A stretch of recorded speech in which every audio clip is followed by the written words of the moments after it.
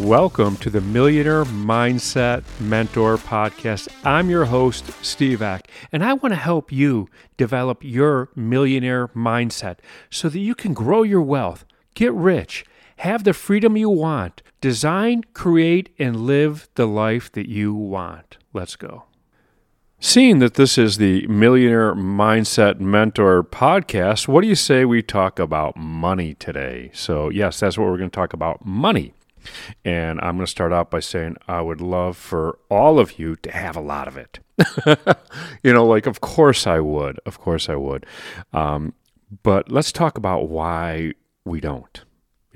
Right now in America and the world, there's more money printed every day. There's more money in circulation right now than ever before. I think America prints about $1.5 billion a day. Of course, they shred some, but it's always going up, the amount of money in circulation. Not only is there more money in circulation, but years ago, information was only provided to a select small group. Information today about money, information about investing, information is so widespread, you have more access to more information. You have more access to more opportunities, and there's more money out there than ever. Then the question is, why don't you have more of it? That's the question. So that's what I'm going to talk about today, money. Now, we're going to start out by, I'm going to ask the simple question, is would more money make you happier? If you had an extra, if somebody gave you $100,000 today, would you be happier? Now, of course, you're going to be happy in the moment, right? Hey, you got all this money, but will that make you a happier person? And I'm going to answer it for you because a lot of people, my God, I'd be able to pay my bills, blah, blah, blah, blah, blah. No. Money, first of all, is not emotional. It's not. It should never be attached to emotion, and that's really what I'm going to be talking about today. People don't have more money because they attach it to emotion. Money's not going to make you happier. In fact, if you want, the money you have today is in relation to the happiness you have today. You want to be happier, you have more money, right? It's like I am a positive, happy person. I'm also rich. I'm just going to say I'm wealthy. But let's get back into it. Yesterday, what prompted this is yesterday I'd given an offer, an extremely low dollar amount offer to people who would be able to monetize that to make a lot of money. And I was surprised at the few people that took advantage of it. And here's the reason why is the first thing I want to talk about is the loss aversion mentality. The loss felt from losing money is far worse than gaining the same dollar amount. In other words, if you lose $20, my gosh, you are, sad. You're emotional. You gain $20, it's not the same, right? You lose $20, you're pretty upset. You find $20 on the street, you're like, hey, found 20, and then that's it. You are far more upset about losing so we have this loss aversion mentality, first of all, that holds us back from investing. We're afraid to lose the money. And I always say, I invest as much as I'm willing to lose. If I invest something, I'm willing to lose 100% of it. That's my mentality to it. So we're going to get on, though. Let's get on with that. So the first thing is loss aversion. And the second thing I want to talk about, first of all, let's before I talk about this, because the next thing is, where you learned about money? I'll tell you exactly where you learned about money. From your parents, right? They taught you. They modeled. They didn't sit you down. Johnny, I want to talk to you about finance and management of your money. No, they never did. Most likely. I don't know anybody whose parents did that. But we learn. We learn through modeling, right? We learn through what we see. We learn through what we hear. And so, from our parents. And so, if you grew up in the Eck household, this was rampant of the scarcity mindset, right? There was never enough. So we have this scarcity mindset that there's never going to be enough, right? That we're not going to have enough to pay our bills, and then we panic and we go into fear. Anytime you drop into fear, you're shutting down possibilities, right? So I am going to also talk about the other side of this and how we're going to get better. I'm just going to tell you suck as a person. I would never do that. I wouldn't leave you hanging. So these are the things I'm talking about: loss aversion, scarcity mindset.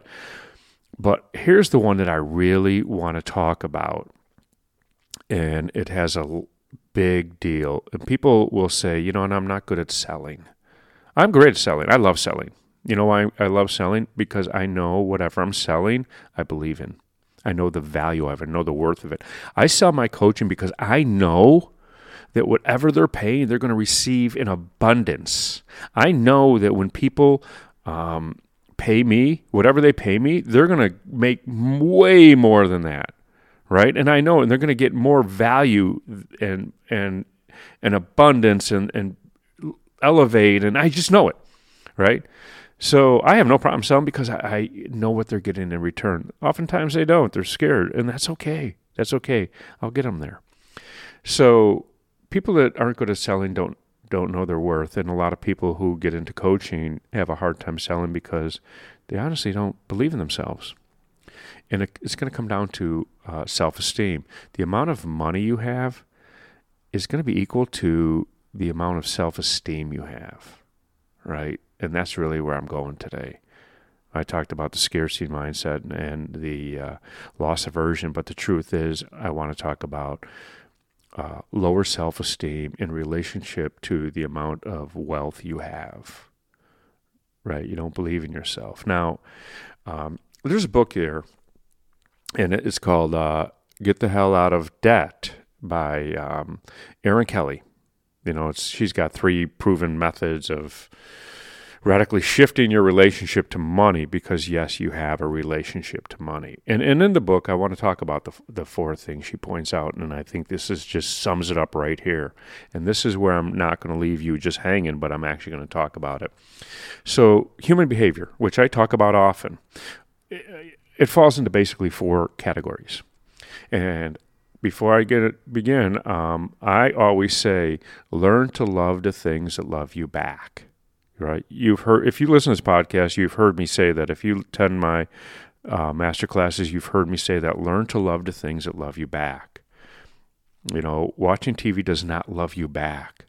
So, as Erin talks about, our human behavior falls into 4 categories. These are things that might not feel good, but are good for us. Eating the broccoli, huh? Things that feel good and are good for us, right? Those are the good ones. So those are the first 2. The third and the fourth are things that feel good but aren't good for us, like watching TV. And the fourth one is things that don't feel good and are not good for us. So the thing is, people with lower self-esteem live in the third and fourth, right? You live in doing the things that feel good but are not good for you. When you have like sitting on the couch eating a bag of potato chips watching TV, you know what? That feels good. Is it good for you? Hell no. And then we do the things that aren't good for us, that don't even feel good. So that's where people with low self-esteem, okay, I'll get into it. They don't feel good for you spending money, right? Going shopping therapy. We're trying to fill a void. It's not good for you to do that. And it really doesn't feel good. It feels good in the moment, maybe. You're number 3. It feels good in the moment. But the truth, it really doesn't. And it's not good for you. And that's where a lot of people live that struggle with money. Now, I would like you to look at 1 and 2. Things that might not feel good, but are good for us. What are those? I don't know. Exercise, right? Planning, laying out your day. That it sucks to follow schedule, right? But it's good for you. And things that feel good and that are good for eating healthy. It feels good to eat healthy. I love especially after yoga, eating healthy, eating fresh fruit and that. So things that feel good and are good for us, and things that might not feel good, but they're still good for us, are where people with higher esteem, self-esteem live. These are how they function in life. And so I want you to evaluate, audit your life and go, where am I? Do I do the things that don't serve me, that aren't good for me? And don't start justifying, right? I don't want you to justify. I want you to actually look at it objectively, not subjectively. I want you to evaluate. I don't watch television. I don't. I'm not a TV watcher. I don't. I own one, but I don't watch. I'd rather read. And is reading fun? Sometimes it's not. Is it good for me? Absolutely. Right? Is stretching good for you? Yeah. Is it fun? No, not. It's not. And a lot of people struggle with meditation. It doesn't feel good at first. Is it good for you? Yes. So where these four that Aaron talks about, these are the habits we've built. And people with low self-esteem build habits around 3 and 4. People with higher self-esteem build habits around 1 and 2. And your self-esteem is in direct relationship to your relationship with money. So that's really what I want you to do today, is look at that, right? And think about what you do through the day. Write it out. Journal it. Journaling fun? No. Is it good for you? Yes. So everything you do today, write it down, and let's look if it's good for you and it feels good, or it doesn't feel good, but it's good for you. But if things are not good for you, stop doing it. I can go on and on about this because it just frustrates the crap out of me, because everything you do in life either moves you forward or moves you backward. There's no such thing as neutral momentum.